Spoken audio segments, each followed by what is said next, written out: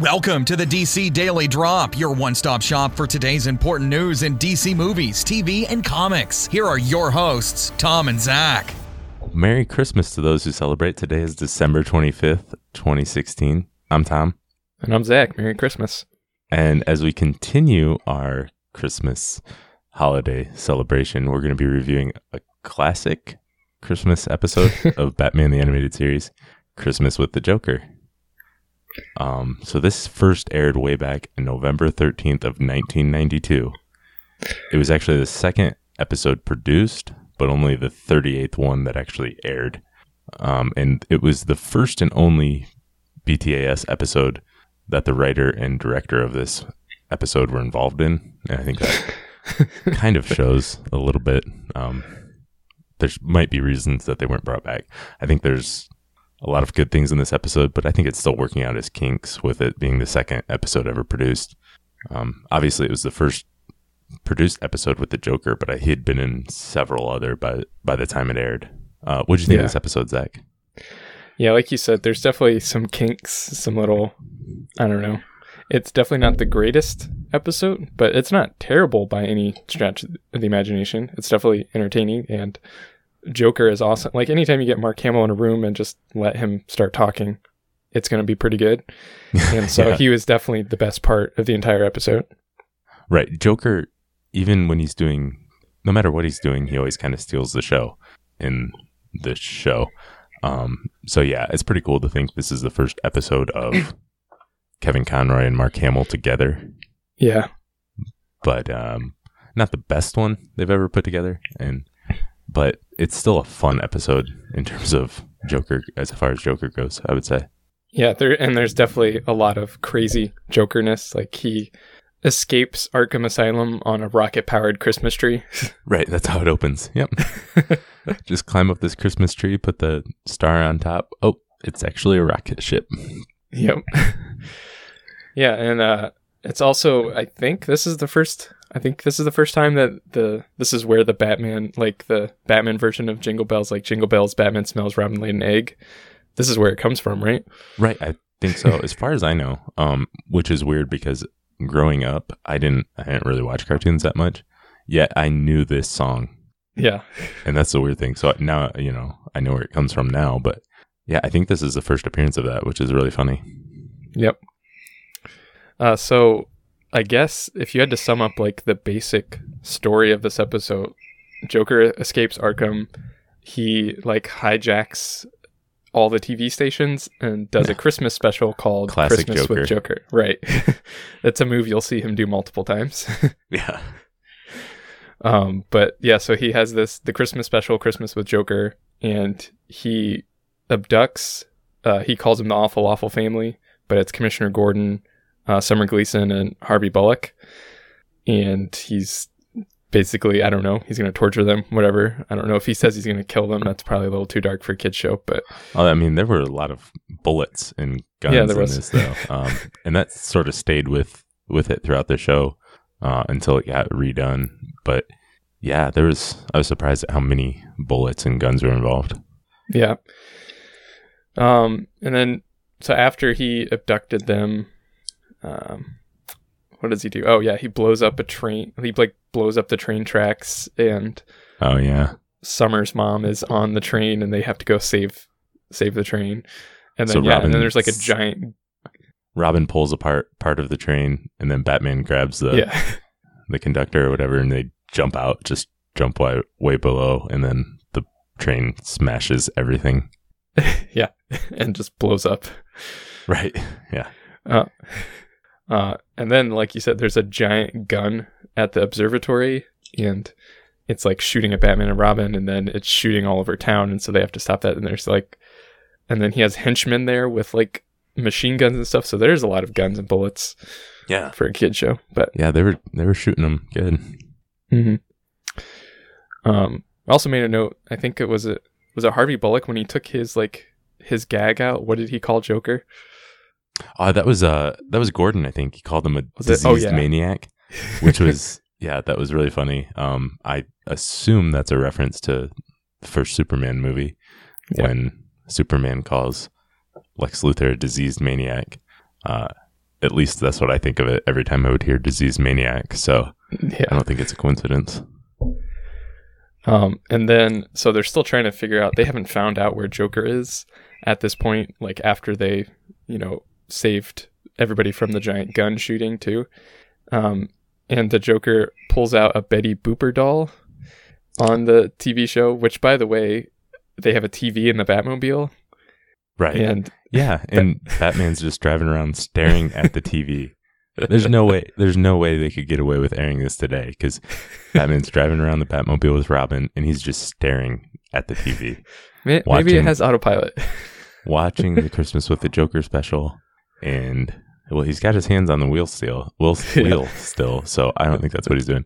And then, if that's not enough, he also sort of starts typing into the computer right on the Batmobile while driving. So yeah, this wouldn't work well today. Yeah, probably not.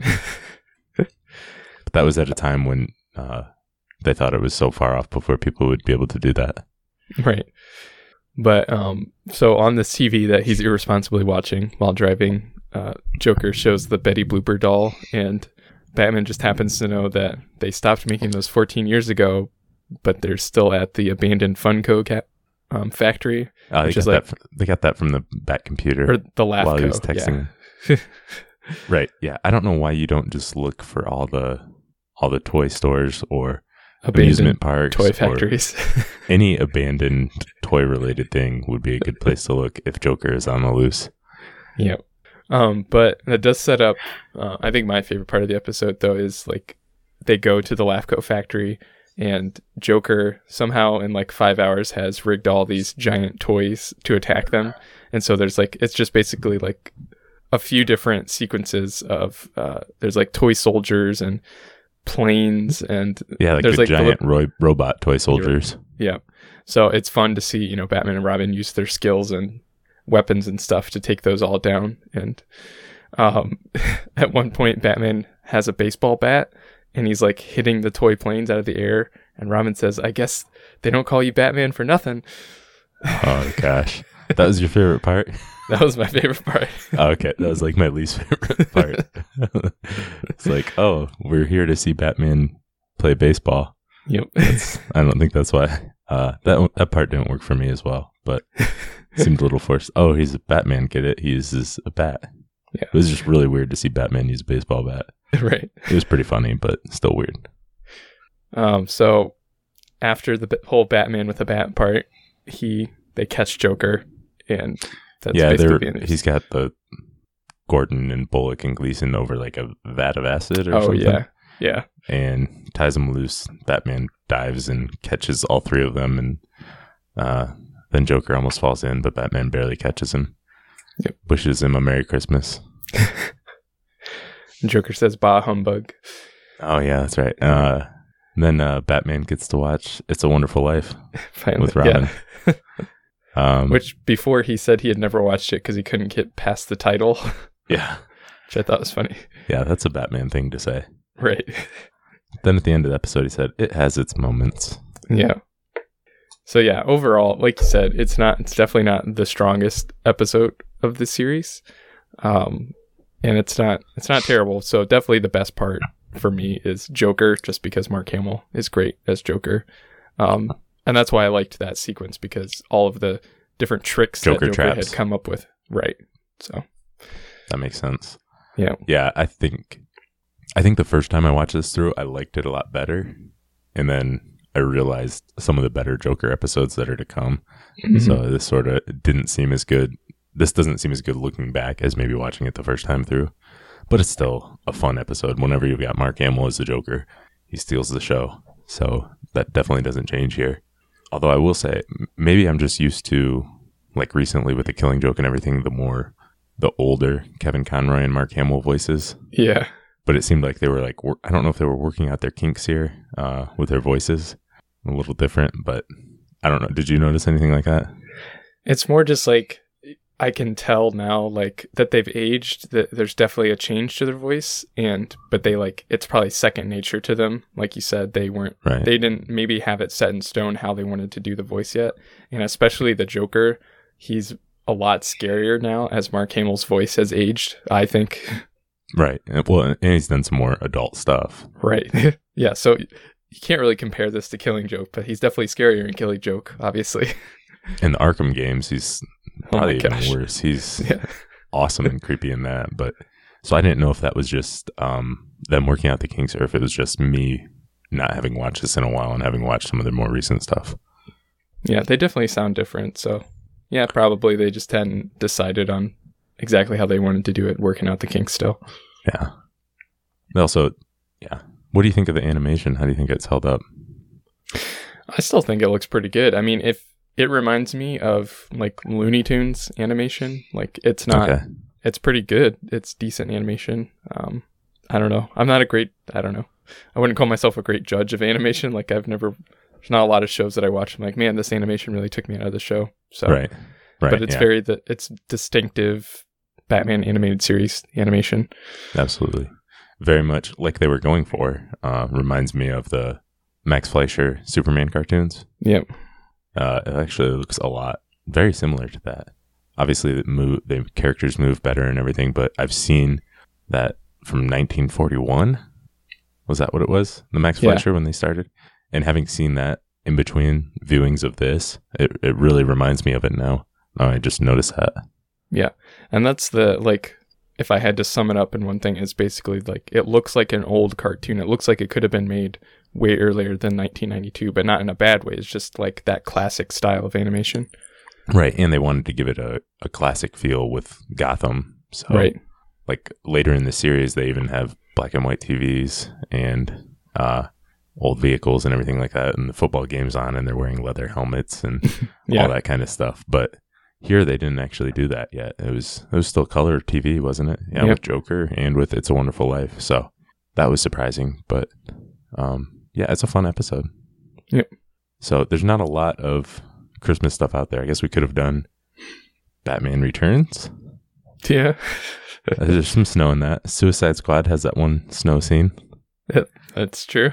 We could have done that. But there's quite a few, especially with the TV shows that do a lot of Christmas specials. But this is probably the most well-known, I would say.